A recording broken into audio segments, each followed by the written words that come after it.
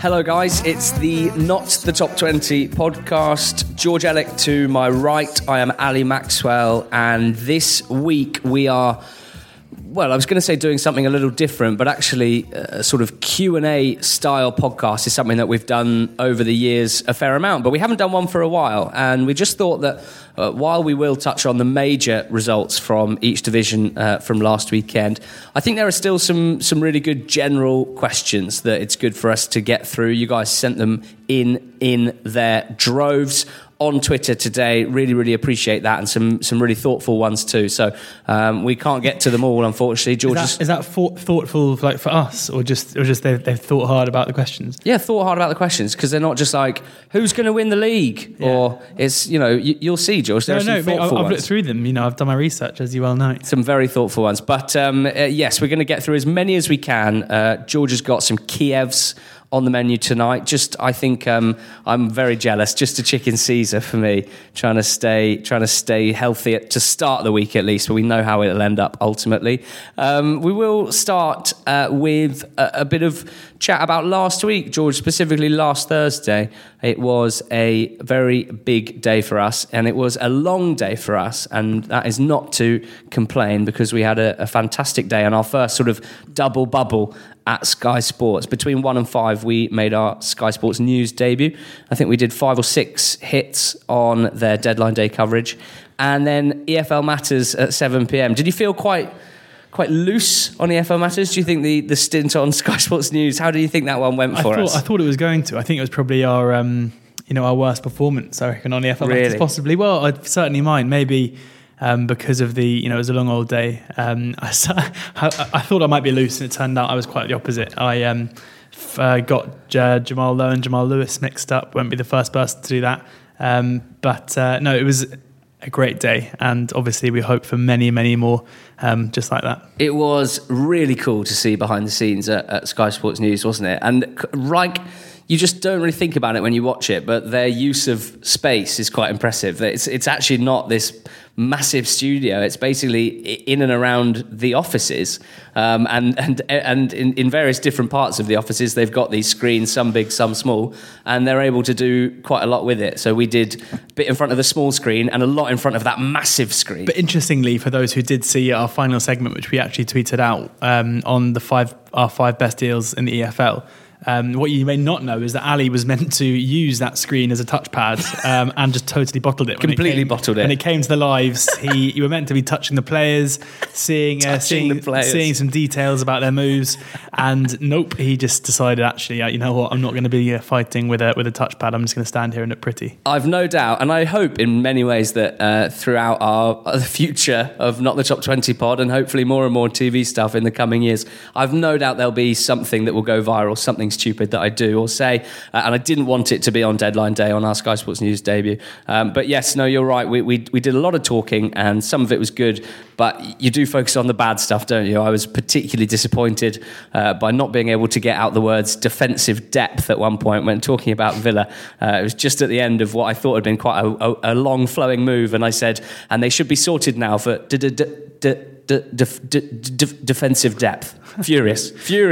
But thank you for all of you who sent such nice tweets, who said well done, and who have supported us as well, because that was very fun, and we hope now that there might be potential to do more stuff like that in the future. The Championship was pretty good this weekend. There was really, I think, 2 major headline results, George, starting at the top, the game that we previewed on EFL Matters, that we previewed on the betting show, and we had a few messages from Norwich fans before the match even started saying a lot of places seem to think this is a foregone conclusion, and that Leeds will assert their dominance. So thank you for at least being quite balanced and showing how Norwich can threaten. Well, they did much more than that. Was that the best performance you've seen this season? It was very good. I mean, the impressive thing for me, it sounds quite strange when a team scored 3 goals, but I thought the way that they saw the game out was really impressive. Obviously, they lost that clean sheet late on, but realistically, they may as well have kept one. They kept Leeds at arm's length for most of the second half. The one thing we got wrong on the betting show was saying that we thought that Norwich would have a fair bit of possession, but obviously when you go 2-0 up quite early on, then it's natural to sit back and soak. So But for all of Leeds' possession, they were fairly toothless. And I, as a neutral watching, never felt, from the moment Vrancic's free kick was deflected in, I never felt concerned for them that they were going to lose that lead. So a really, really impressive performance, a massive turnaround from the reverse fixture back in September, where it was basically roles reversed. Leeds went to Carrow Road and did an absolute job on them. And we're just seeing how quickly this Norwich team is improving.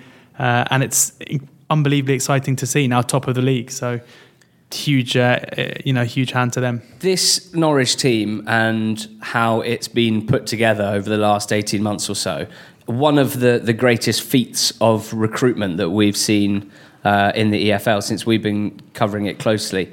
When you look at that midfield, Vrancic and Tribal as the sort of pivot, and then Onel Hernandez, Marco Stiepermann and Buendia behind Pukki, everything complements each other. These are players who are all so comfortable on the ball. They seem to deal with a press and a pressure better than any other teams I've seen in the second tier, in the sense that Leeds did press them well, but they always seem to have that split second longer on the ball, and they seem much more assured in their decision making. And we spoke about it when they kept scoring such late goals to win games or get equalisers, that there was clear belief that they knew what they had to do, and they knew that their way of playing was going to be effective. And now they're doing it from the start of games as well, and it's just a fantastic result for Norwich. They've gone top of the league, of course, 2 goals more, essentially. Their goal difference is 18 and Leeds is 16. Sheffield United 3 points back on 54. They had a pretty straightforward win this weekend as well. From a Leeds point of view,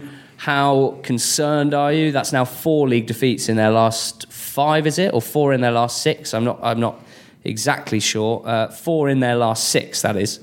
So how worried are you? Not too worried, I don't think. Teams are going to go on difficult runs. That 2-0 win against Derby in the middle of that run was as dominant really as we've seen from them this season against a team who are going to be fighting for the playoffs. They came up against a very, very good team in Norwich, and I think the first goal was so important there, where as soon as they went behind, it was going to be tricky to come back, especially given how well Norwich managed the game. So you have to be concerned about the run of form you've mentioned and just the 2 wins in 6, but at the same time, that there's no question in my mind that they're going to maintain a level of form that keeps them up towards the top end of the table. A huge game coming up on Saturday at Middlesbrough. Middlesbrough's home form really, really poor, so that may be not quite as tricky as it looks on paper.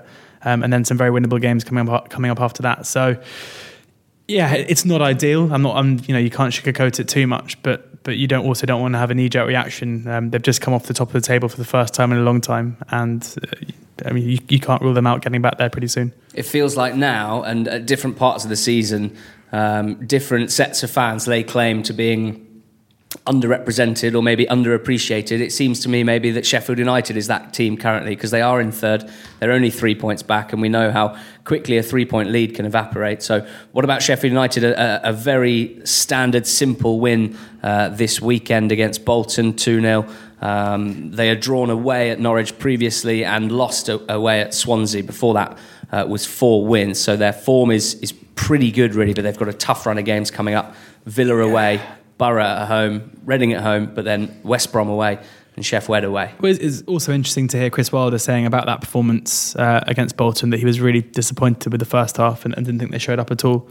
And that is, the same thing goes for what I said about Leeds. I think they're too good and they've got too much quality to see them really fall away. So you can't get too concerned about this run of form. But there wasn't, despite getting the win over a very poor Bolton team, there wasn't too much positive to take out of it.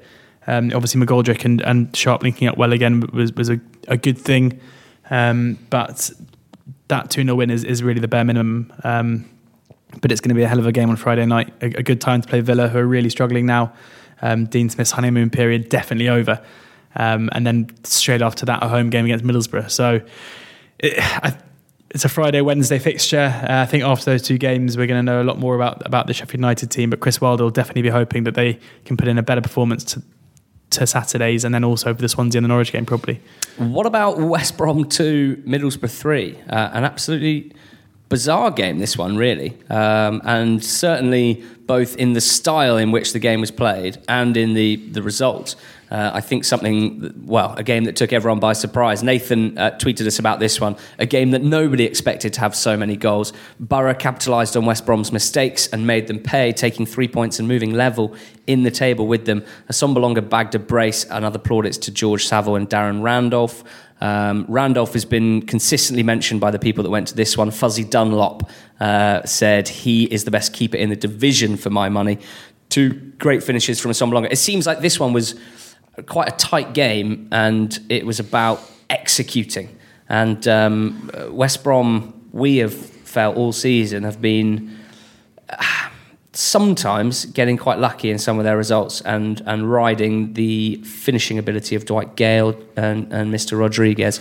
But after so much excitement, from a Baggies point of view, George, after a deadline day, saw them sign Jefferson Montero, Jacob Murphy and Stefan Johansson on loan. This is a reminder that it's not quite as easy as just getting the signings in and you'll get instantly better. Their frailties exposed by Borough, who can be pretty smug heading back up with 3 points. I'm sure Tony Pulis would have enjoyed that one. Yeah, definitely. It's another game that we've seen West Brom lose despite, when they dominate possession, it seems to be a real thing for them this season. Games where they're on the front foot and have the ball a lot, they seem to struggle, whereas it's games where they can counter-attack, where they seem to be at their best. It's another occasion for me where you're looking at the top teams in this division. You're looking at Marcelo Bielsa, you're looking at Daniel Farke, you're looking at Chris Wilder, even Tony Pulis, and I think these guys just have the edge over Darren Moore, despite West Brom's obvious quality in terms of playing staff. To not see out a game when you're 2-1 up with 25 minutes to go, or 15 minutes to go, I should say, at home, just smacks of a manager who's not quite. I'm sure he will get there, and it's probably no fault of his own, but he doesn't have the experience that these other guys have in terms of seeing out games and how to manage them. This isn't the first game that West Brom have played this season, which we've seen that's been completely balmy, but some of them they've come out on the right side of, and this one's one where they didn't. So Assombalonga and Randolph, seemingly the difference. Assombalonga with 2 fantastic finishes off the bench, very clinical, and Randolph keeping them in it for long swathes. So it's a knife edge game. It's a game that could easily have landed in West Brom's lap, but instead they've ended up with no points, and you just feel like maybe under the guidance of someone else in the dugout they could have seen it out. That it sounds harsh on Moore, who's obviously learning his trade, and he's done a very, very good job there so far, but there's no denying the fact that compared to some of the other guys he's coming up against, he doesn't have those games under his belt or the experience as a manager to get teams through that. Yeah, someone doing perfectly well at masterminding victories is Lee Johnson at the moment. His Bristol City side, they're unbeaten in 12 league games. They've won their last 5, and in that time they've conceded just 1 goal in those last 5 games, and that was against Bolton of all teams. That's wins to 0 in that time against Rotherham, Stoke, Nottingham Forest, and on the weekend Swansea were done 2-0 at Ashton Gate. A lively atmosphere, that one for sure, but as Slabhead said when he tweeted us about this, Swansea passed you to death but only created half chances. Could have been 4-0 if Taylor and O'Dowda had taken their chances towards the end. Webster, De Silva and O'Dowda the standouts. Sean was also there, said that the system didn't work for Swansea, needed width, missed James and Montero. That's pretty straightforward stuff, for something that you can kind of understand. And another transfer window where it seems like the objective of those running the club was to weaken the team rather than strengthen the team, and you do wonder how much longer Graham Potter will put up with that, because it's really difficult to watch from a neutral's point of view, because there have been so many times we've watched Swansea and really enjoyed them this season, but him being undermined like that, and not having James available, especially because his head is all over the place after what happened on deadline day, not ideal. So from a Swansea point of view, we'll leave that one behind, and I think from now on to the end of the season we will still see games where they play brilliantly and win 3-0, 3-1, but these are the sorts of games where they are still having lots of the ball but not quite penetrative enough and not enough consistency. 101 passes attempted by Matt Grimes, which you don't see very often in the Championship, the old 3-figure. So, I mean, that plays into what we were told on Twitter about passing you to death without creating much. Yeah, but we're meant to be giving Bristol City props. Yes. That's my fault for going off piste there. Needed to get some Swansea chat off my chest. Bristol City are now in the playoffs. They are 6th. They've gone above Derby, who could only draw with Preston on Friday night, and it sounded like a poor performance from Derby, a worrying trend for them over the last 6 weeks or so. Bristol City, on the other hand, just seem to be, if anything, getting stronger each time. And I know I seem to bang on about it quite a lot, but this is something I do think's gone under the radar. Their defence, comfortably the second best in the league now. Second fewest goals conceded. That they're still 7 more than Borough, of course, on 22. But just 29 from 29 games. The next best is Sheffield United with 31. Leeds with 34, so 5 goals conceded fewer than Leeds at Bristol City. And it's Webster, who we just get told about all the time now.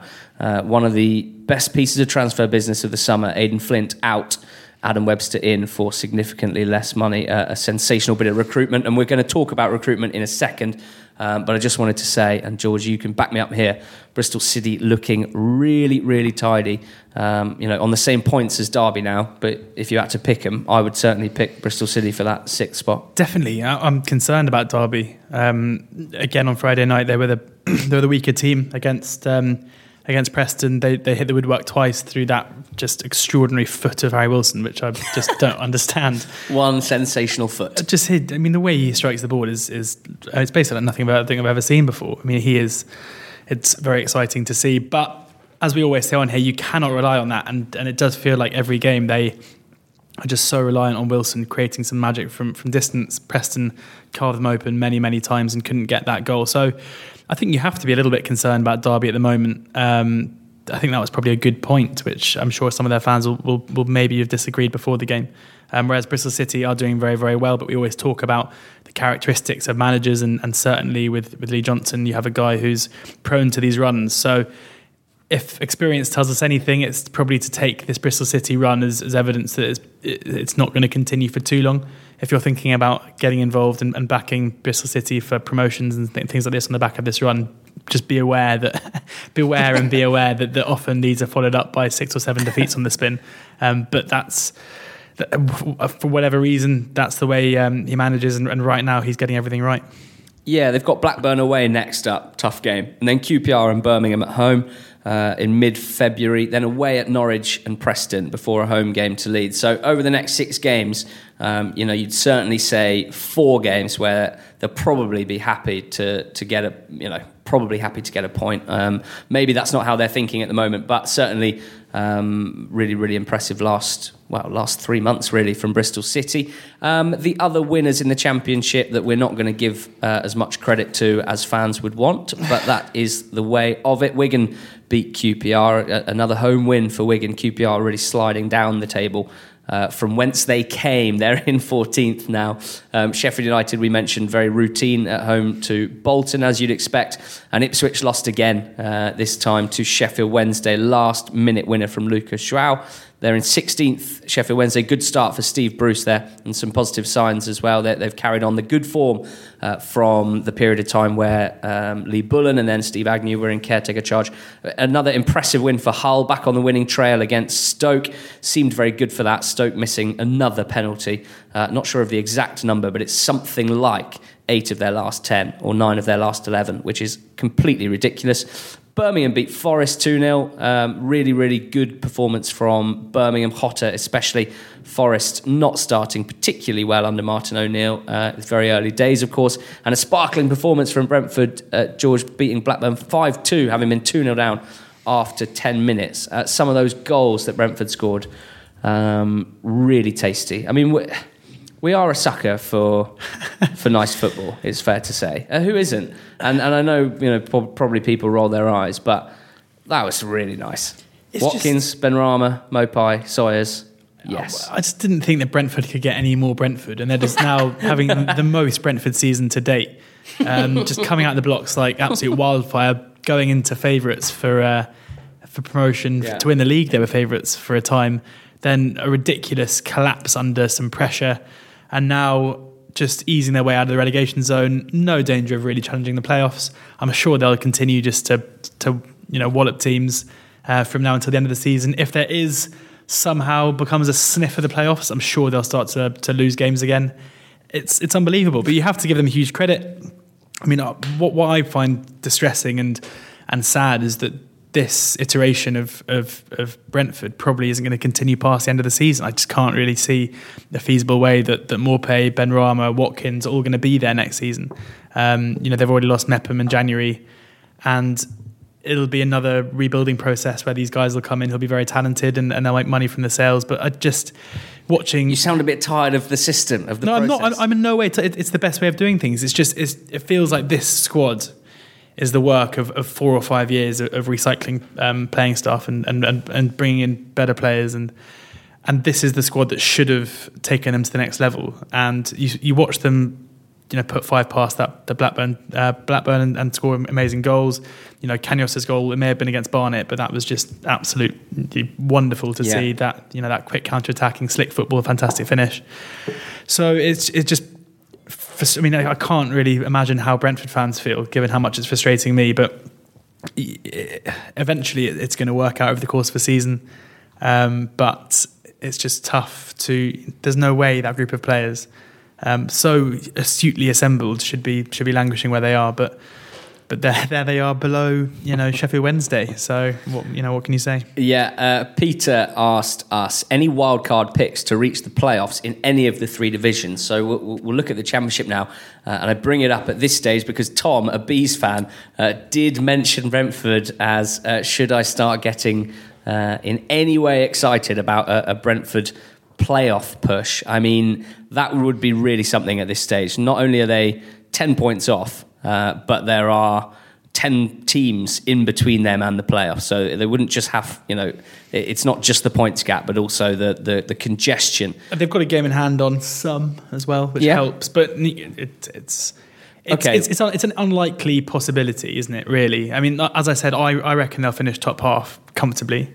And I reckon they will be, right now isn't the time where you'll be able to get the most excited. There'll be definitely be times where you and I are sitting here being like, are they going to do it? Are they going to do it? And then, who knows? You have to worry about the mental capacity of this squad after what happened.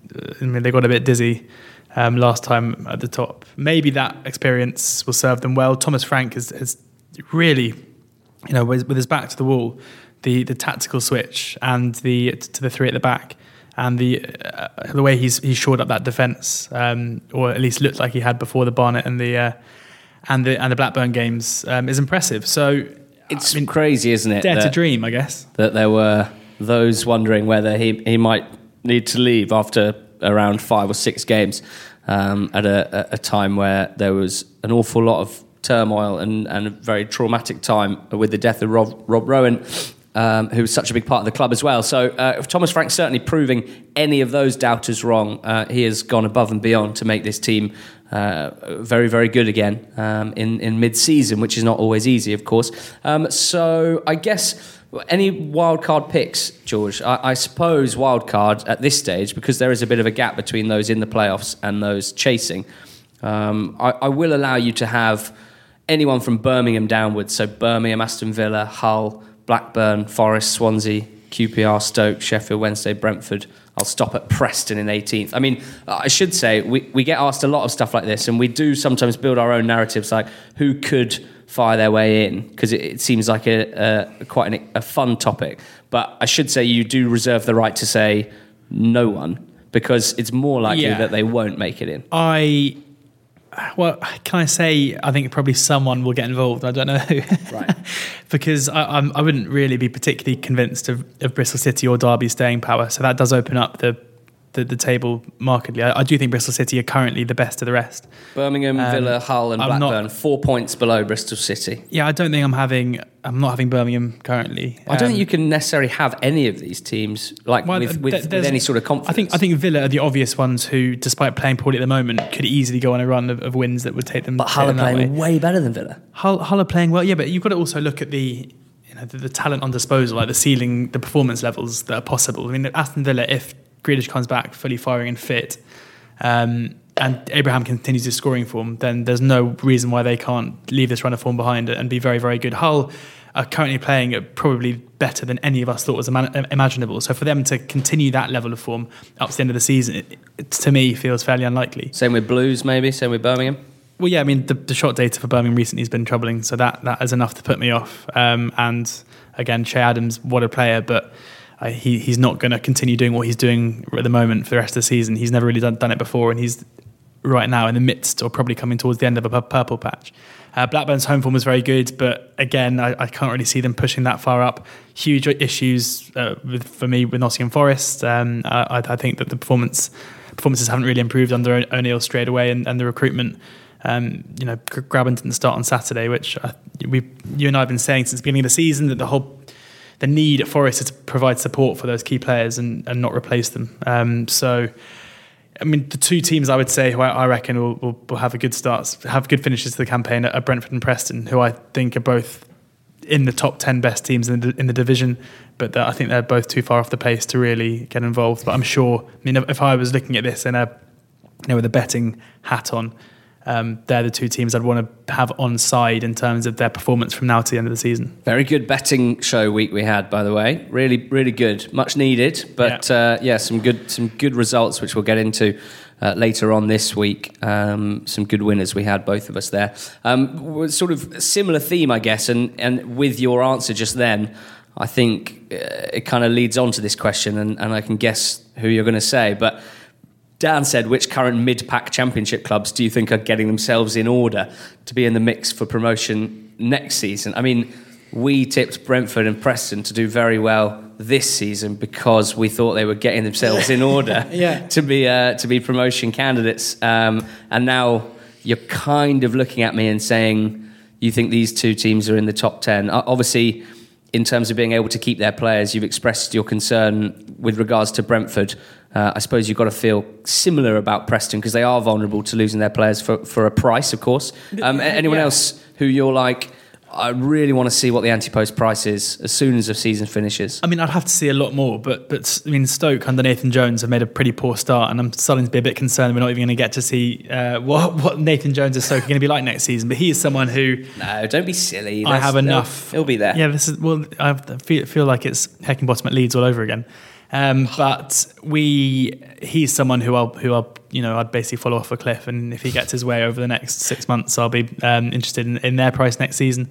I think Swansea under Graham Potter, another one. He's obviously learning very quickly and has a talented squad of players that he is putting his mark on as well. So a continuation of them to be effective is enough for me to be interested. And Villa, the third one, where Dean Smith as well having a very difficult time at the moment, but you do feel like he's trying to impart his authority there. So they're not necessarily teams doing all that well at the moment, ridiculously. Yeah. But there are a couple of teams in there who I think, given the budgets and the people in charge, Mike Holden, friend and former guest and future guest, I'm sure, of the podcast, definitely has always spoken about following managers rather than following clubs. And yeah, I mean, Jones is the one who, you feel like he's almost at the moment managing two clubs. Luton are basically in autopilot with him just clicking it into gear and then leaving the cockpit. And they're sailing. Really good aviation reference. That. Yeah, thanks. And they're top of the league because of the foundations that he lays. So yeah, Stoke are probably the ones I'm going to be keeping a proper eye on. When there's like a really confident, friendly pilot and they let the kids go into the cockpit during the flight, so they're that confident that they're on a steady and even keel. That's what Hartford's doing. Oh, that's what Hartford's doing. I thought you were saying Nathan. I think Nathan Jones would scare the children when they came in with his Nathan Jones scares kids. Well done. That's the headline from the podcast so far. This kind of leads on to something, an interesting thing that Tim tweeted in. Now, this is one of those ones, and generally I think we are proud of always being very, very well researched. This is the sort of question that does need a bit of thinking time. So I guess just initial thoughts from both of us here. He says, what's the reason that big spending clubs aren't doing well on the whole in the Championship? Does having a bigger budget lead to less inspired recruitment? And if you look at the table, George, obviously the top three, Norwich, Leeds and Sheffield United, they've put together those teams without the benefit of parachute payments. Norwich have brought in a lot of money through player sales, but most of that's been helping them sort of deal with the offset of losing their parachute payments. And then teams that have been put together expensively, Middlesbrough, Aston Villa, of course, Stoke, really not doing particularly well at all. So it is quite an interesting question. It is having a bigger budget. Why is that leading to less inspired recruitment? I think naturally over time, budgets, are similarly to how we use XG tables. If you do a budget table, it's not going to be too far off at the end of a season. But so I'd say to have a big in the Championship, I'm just not sure that's true. Most divisions, I would agree with you. I would say to have a big budget in the Championship is still of a massive advantage. The thing here, and if you look at the Championship table at the moment, is the people who are spending their money wisely, as is the case in all of football, are the ones who are doing the best. And the reason for that is that they've got people in charge who understand what they're doing. And that might sound obvious, but if you look at Stuart Webber at Norwich, Victor Orta at Leeds, Sheffield United, I don't know who's in charge of recruitment there, but they definitely shop. Chris Wilder. Yeah, but he shops in a very different way. Yeah. Bristol City have Mark Ashton who's leading that side, the business side of things, who is very, very shrewd at Oxford as well. So I think it's having the modern way, the modern setup of not shopping in the saturated market for players, where if you're, the likes of... I think just having to have the discipline can be a good thing. Having to have a wage structure that means you can't pay one individual player 40 grand, let's say. Whereas there are clubs who can and will do that because they feel like because they know they can within their budget. But then, and so they do so, even though we've seen multiple times that not be the right way. But then last season, I reckon Wolves must have probably had the biggest budget in the league, but they also had people in charge who understand what makes a good footballer, and they, luckily for them, had exclusive access to certain players. I'm not sure they had the biggest budget because they didn't have any parachute payments, but they were able to manipulate it. Yeah, exactly. Yeah. And so, whilst I understand what you're saying, I still think if you take someone like Webber, and you put him at a Villa, for example, or let's say next season, none of the big clubs are really coming down next season, but say Newcastle came down and you put a guy with his track record in charge of footballing affairs, I don't think that the big budget would be in any way restrictive. I think it would be just make them more dominant. And as I say, there are certain managers out there, Chris Wilder being the exception, who think that they know better than the people sitting in the boardroom. And I have a feeling those managers will probably be after similar types of players who probably cost a little bit more than their ability suggests they could, because they've probably been around the block for a while and they've probably played in a couple of Premier League teams. But there are better ways of spending your money. And right now we're seeing complete evidence to that at the top of the Championship. The guys who've employed smart people to make those decisions are the ones who are doing very well, plus Chris Wilder. Yeah, okay, good answer. Oliver asked, are we beginning to see clubs take advantage of the foreign market more in the EFL, thinking Norwich, Barnsley and Oldham as examples? Quite different types of examples that. Stuart Webber is essentially, if all goes well here, has built 2 promotion teams without parachute payments, mostly signed from the Zweite Bundesliga, both in an unbelievably short period of time. We say build 3 to 5 year plans like Brighton did to get promoted. That's the best way of doing it if you don't have a massive budget, if you don't have parachute payments. Well, he basically did it in 18 months at Huddersfield and might have done it in 2 years at Norwich. It's absolutely unbelievable. Yeah, it is. And it's probably unprecedented as well in terms of, I don't think he'd have expected it, and I don't think people who try and repeat the trick in the future will be able to do so. But it's testament to him. As I'm sure people who've listened to the podcast for a while can tell, I'm a big believer in employing intelligent people at football clubs to make your football club better. I don't think that's rocket science. People who understand how to use an Excel spreadsheet. Well, and also just to shop in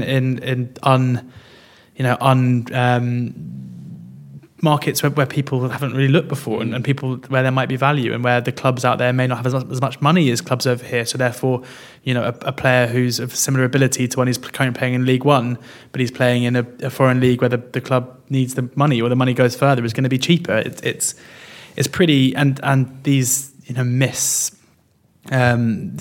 people, it's slightly the way that football's going at the moment, where people don't like the idea of lots of foreign players coming into their club. It's not their innate foreignness that's going to make them not perform well. It's probably a part of their character, which is the same with English players, or if you do your research on a foreign player and the numbers are good and he looks like he's a good footballer, and you do your research on his character, him being a foreigner isn't going to matter. But he might not like the cold, remember? Well, that's true. but the interesting example of Oldham there is, and it reminds me of that's a different thing, isn't it? And it reminds me of Oxford's recruitment. Which is a bit agenty. Last year, exactly. And that, I think, is really dangerous when you're getting players who are being pitched to a club because of an agency rather than because of their ability. If it's the player or the agent coming to the club rather than the club going to the player, that worries me. We're going to move on to League One now because we've done enough Championship chat, I think it's fair to say. On the weekend, I would say that the big wins really came at the bottom of the table. Barnsley, Luton and Sunderland all won games that you would expect them to win. Portsmouth drew a tough home game against Doncaster, and Charlton lost, obviously without Lyle Taylor suspended and Carlin Grant having left the club, and they were defeated at Fleetwood. Big wins though, George, at the bottom of the table. Rochdale, Bristol Rovers, Plymouth Argyle continue to muddy the waters, shall we say. Quick update on the League One relegation situation. Southend are 12th. They've got 38 points.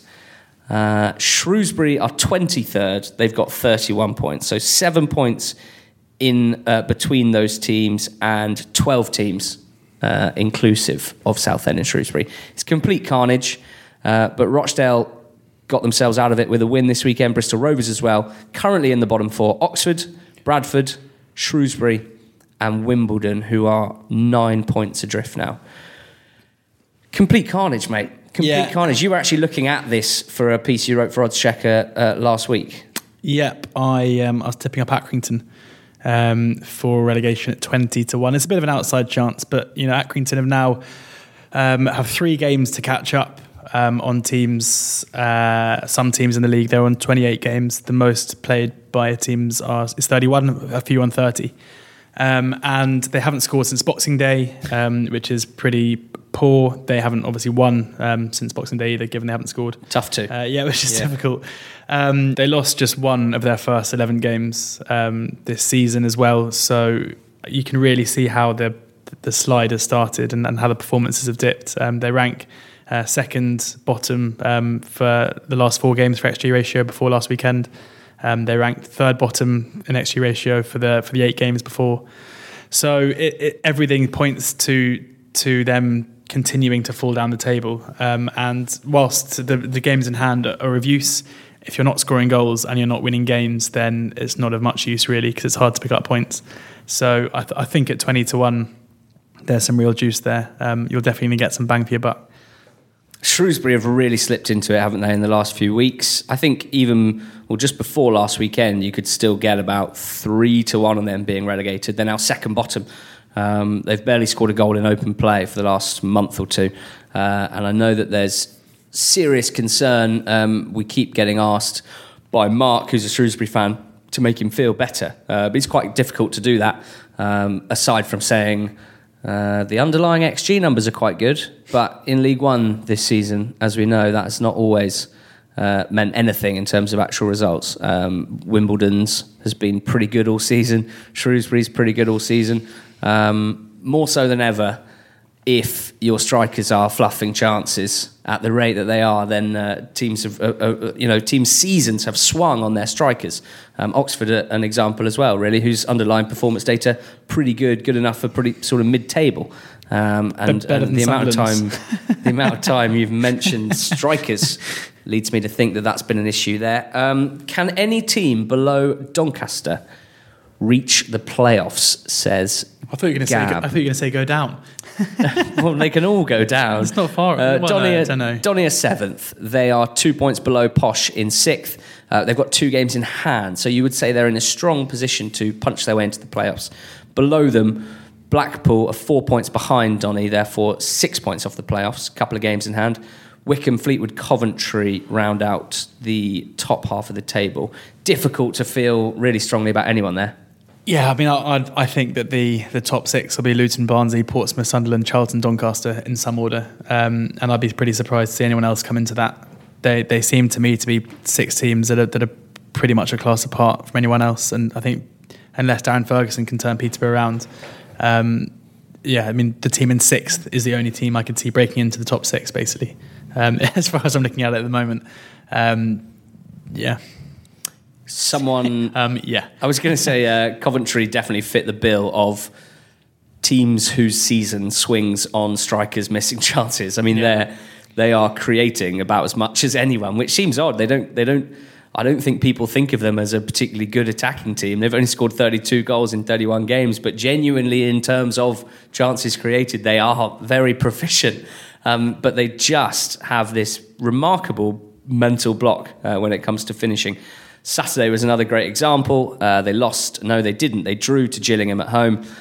They made sure that they wasted a good 3 or 4 chances. And they did eventually go ahead before conceding late. Could have been 2, 3, 4 ahead. If you were to project the question that we had about the Championship, about mid-table teams who could be good for something next season, I mean, it is so congested that it's hard to really say. But I would flag up Coventry there. We do say that good numbers can spread across seasons and don't last forever when you're underperforming them, and they don't last forever when you're overperforming them. So if I was a Coventry fan, I would be trying to feel quite positive about next season, even though it's a long way off. But yes, difficult to think of anyone really who's particularly well suited. There's one more League One topic that I have to ask you, because quite aside from appearing on the Deadline Day coverage on Sky Sports News, the best part of Deadline Day was you upsetting Portsmouth fans with a tweet that, to my eyes, and certainly to yours, obviously, was very, very tongue-in-cheek and was not received as such. Pompey fans maybe a little touchy after a pretty poor run of form, but you were called a virgin, let's put it that way, before 10 a.m. That was what it was like, and a couple of other things as well. But it was an interesting feature of Deadline Day, wasn't it? Strike is very much the theme of League One on this podcast, but Luton and Portsmouth just hoarding strikers. Yeah, quite annoying for any teams near the bottom. Then you see Pompey's equaliser being drawn into Bogle, so justified. It's clearly and quite obviously decided that Pittman and Hawkins, not enough for them. Which, when you see how well they've done in the start of the season, you can be surprised at, but maybe they're just smart, maybe they're seeing ahead. But I'd be intrigued to know from Pompey fans how that kind of duo worked, because the way... When Portsmouth was so good this season, it was. I mean, spoken about it so many times. It was Lowe and Curtis playing off Hawkins. So why change a system that had you clear at the top of the table? I know Hawkins had his injury, which required a change. Jamal Lowe actually played up top on his own, or started up top on his own against Oxford, which was a poor decision. And Pittman came off the bench and scored. This shuffling of the pack and the changing of systems, it all leads me to be fairly. Questioning Kenny Jackett and his decision making. We've seen results turn, 3 losses and a draw in the last 4 games, and I can't really work out why. I can't work out. Obviously, stockpiling good strikers is a very, if you can afford it, it's a good thing to do. There's having those 4 strikers on their books isn't going to harm Portsmouth's challenge, but it's more the decision to move away from a system that was working so well. I just don't really see the Maybe point. He thought they're being found out. I did enjoy Barnsley selling a player to Luton and a player to Portsmouth, Lloyd Isgrove to Pompey and Moncur to Luton, who's already scored a winning goal for Luton to give them points. And you have to wonder how close they were to saying we'd rather just keep them on the wage bill than give them to our direct rivals, but not the way they've gone. Barnsley, of course, in really good form, and they're into second now. Luton are 6 points clear at the top of the table, having played a game more. They've played 3 games more than Sunderland, who are 9 points behind them. So those games in hand for Sunderland still somewhat muddying the waters in League One. I think the performance of the weekend in the EFL has got to be Colchester.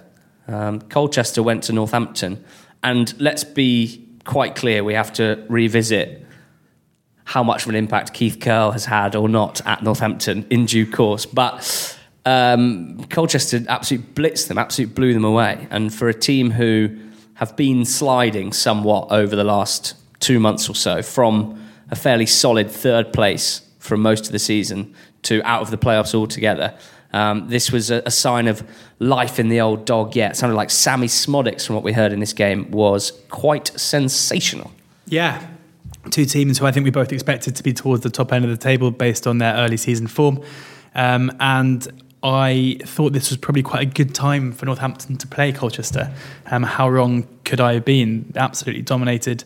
And it's after a sticky run of form. I think Colchester were a team who we, as you mentioned, just accepted as being the third best in this league, when we also accepted that MK Dons and Lincoln were the best too. We've seen the league change a lot. No. Hold on. We were banging on about Forest Green and then Bury and then Mansfield. Yeah, I'm not sure we ever felt that strongly about Colchester. I'm going back. I think we maybe admitted begrudgingly that actually they were quite good. I mean, either way, we've said so much this season. We've said a lot. We do a lot of podcasts. It's hard to know where to place them this season. I think the playoffs looks likely. Well, they're still outside at the moment. I know, but a couple of teams who are up there are kind of struggling to carry. I mean, Carlisle, I can't wrap my head around at all, so I'm expecting them to drop away at some point. Unfortunately, we have to talk about Carlisle, even though we're still just absolutely bamboozled by them. John, who is a Carlisle fan, and Dale have asked similar sorts of questions. So, George, we are going to have to stick our necks out again. Uh-oh. John wants us to name our top 3 from the top 8. Dale says who gets promotion and playoffs. So we're going to do this in 2 parts. We'll take the top 3. John does point out that Ben Mayhew, the excellent experimental 361, has started to really hone in on his E ratings, which are quite good predictors using XG numbers. Quite good at trying to project from now on to the end of the season how good a chance teams have of top 2 or top 3 in the case of League 2, playoffs, mid-table, relegation, etc. So John says the E rating now likes Carlisle, and our XG stats have recovered from worst in the division to mid-tier. Time to accept we're good? ? I'm as surprised as you. So at least we haven't missed something completely crazy here. But this Carlisle team do continue to astound, don't they? They lost their 3 of their, I would say, 5 key players. If we reckon that Devitt and Granger are really, really key. But I think you have to say that amazing run of form that they had, also fueled by loanees Sowerby and Naderson, who both were recalled by Fleetwood, and Jerry Yates as well, who was recalled by Rotherham. So at that point, you're very worried, losing 3 of their 5 key players. But in the window, they've signed Mark Cullen on loan, someone that fired Blackpool to promotion only 18 months ago. Connor Simpson, highly rated on loan from Preston, striker. Nathan Thomas, who's still only 24, which is crazy. He's been through the absolute ringer in the last few years with Hartlepool and then falling out of favour massively at Sheffield United and hated by Notts County fans first half of the season. And Callum O'Hare, who you really like as a potential game changer on loan from Aston Villa. So this Carlisle side, confusing, but quite fun in a way, because they slashed the budget in the summer. They got John Sheridan in, who we thought was a bit of a firefighter to stave off relegation. And the use of the loan market has been sensational, to say the least. But you still can't quite have them, can you, for autos? For autos? Yeah. Carlisle? Yeah. And I was going to say I can't have them for the playoffs. There you go. Take it away. I mean, it's a bit harsh that I'm not going to sit here saying that they're out of the running. I think that this League 2, in my opinion, is probably the best we've seen in a while. I think that we've got 4 fantastic teams at the top end of the table in Forest Green, Bury, Mansfield and Lincoln. You started with Forest Green. I can't believe it. Working my way up. And so therefore, I think that Carlisle getting involved into that race would be really, really impressive. They've lost 11 games this season. They've won 16. They've drawn 3, which I think shows you the Jekyll and Hyde nature of Carlisle. And it'll be interesting to see how Presley gets on there, because I'd be more confident of them maintaining the form if it was Sheridan in charge. However, as you mentioned, they've recruited well. They've signed some good players. But I feel like MK Dons and Exeter probably won't be going anywhere given the quality of their squads. MK's form is obviously very troubling, but for whatever reason, again, I just come back to the games we've seen this season where they've performed just so poorly. And I know that those are something of a distant memory, but I still just feel like Carlisle are running a bit hot at the moment, and eventually things are going to regress. I mean, it's a good league to be in terms of making the playoffs. Obviously, top 7 gets there. Currently in 5th, and there is a bit of a drop after Stevenage. So there aren't many teams who can take up those spots, and Carlisle are in a prime position to do so. But I think, automatic promotion, not for me. Don't know about you, listener, but I'm not convinced. I'm all on the Carlisle train. No. I do agree with what you say, but I'm absolutely loving it, and I think that they could with Callum O'Hare at the heart of it, fire themselves into the playoffs, and who knows from there. I don't think they're ripe for autos, same as you. So if I had to push you for tiers here, it sounded like there's a top 4 for you in the top tier, which means someone's going to miss out on automatic, and that was Lincoln, Mansfield, Bury and Forest Green. That is our current top 4. It's an interesting one, isn't it? Forest Green have got a game in hand over Bury, and they are 3 points behind them. They've been on really good form recently, Forest Green. Of course, Bury, the entertainers, and Mansfield, just sensational. They've only lost 3 games in 31 all season, which is ridiculous. And then the tier below, is it a 2 or a 3 team tier with MK Dons, Exeter and Colchester? Or are Colchester in the 3rd tier with Carlisle? It's probably, a second. It's MK Dons, Exeter, lock for 2 of those playoff positions, and then one out of, and then Carlisle, Colchester, Stevenage, and probably Tranmere fight to get out for that last spot. Great result for Grimsby on the weekend. Really good. And another, they had that really, really cool, really fun run of form. Run of form. It was great. That is such a cool. It was cool. It was cool. And then they lost 4 in a row, which was less cool. But really impressive home wins against MK Dons and Newport. Some brilliant football being played. I know that there's real positivity about Grimsby. And if we were to project that question about teams in mid-table who we're starting to think about for next season, starting to look at, and we've seen, that they should be part of our conversation about foreign recruitment, getting 2 players in from the Allsvenskan in the winter window. And Oman seems to be starting really nicely. So positive times there. Grimsby, I'm taking a look at there. Swindon as well. I think, George, you would begrudgingly say under Richie Wellens could be a goer for next season. So let's just say that Exeter also beating MK Dons was one of the big stories of the weekend, because the return of Paul Tisdale, his MK Dons are really struggling, and a gleeful Exeter performance, really, really impressive. They've shown at times this season proper quality, but not quite enough, and we know that they are 1 or 2 injuries away, really affected by that, maybe more so than some of the other top teams. We saw when Boateng was out long term that they did struggle. So down at the bottom, lastly, George, in League 2, it's Andrew. Of course it is. Always wanting to know about the League 2 relegation battle. And he says, what's the cut-off in League 2 for relegation battlers? I'll set the scene. Notts County, 24th, 22 points. Macclesfield, still 23rd, 27 points. Morecambe, 2 points ahead on 29, having played 1 game less. Yeovil, 1 point above Morecambe, having played a game less than them and 2 less than Macclesfield. Then you've got Cambridge and Cheltenham on 32, Port Vale 33, Northampton 44. I could go on, but I want you to tell me, where's the cut-off point? Who's still in some trouble?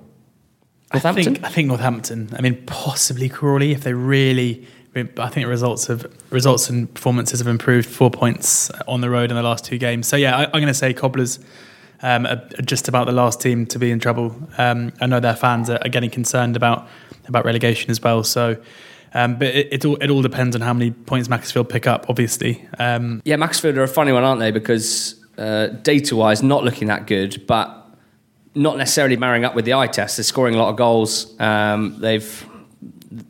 I think there's positivity surrounding Sol Campbell's tenure in charge of Macclesfield at the same time. That's not to say that they are out of it and you'd still have them as favourites for relegation. Yeah, definitely not out of it. I mean, Notts County, you'd think are closer to being out of it. They are 5 points behind Macclesfield with a game in hand. But that game in hand, again, it's pretty hard to put attribute a point value to that. 0.7. Yeah, probably. So you've got to look up, as I say, whatever Macclesfield do. If Macclesfield can go on a run, then suddenly that brings all of those teams into it. I mean, obviously Yeovil and Morecambe are the two who are under the most threat at the moment.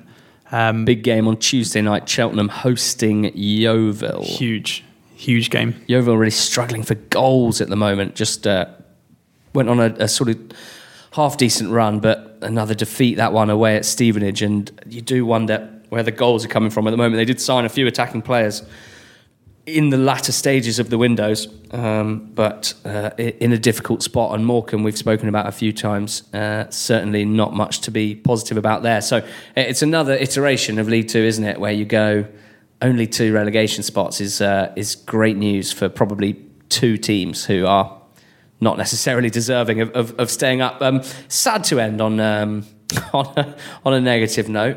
But George, it's been lovely chatting to you about the EFL. I do like these Q&A podcasts. We've had some very thoughtful questions, as you laughed at me for saying that earlier. But I think the proof of the pudding is in the tasting, and we've tasted some good questions today. I've been Ali Maxwell, and George alongside me will be back later on in the week with the betting show, and we hope you'll join us for that one. If you've got to the end here and if you've enjoyed this, we'd be really grateful if you could retweet, share this on a forum maybe. If there's anyone you think doesn't know about Entity 20 Pod and who'd be ripe for it, then help us out, because we do need a bit of help every now and again, and we're very grateful for it. Until Thursday, that is it from us.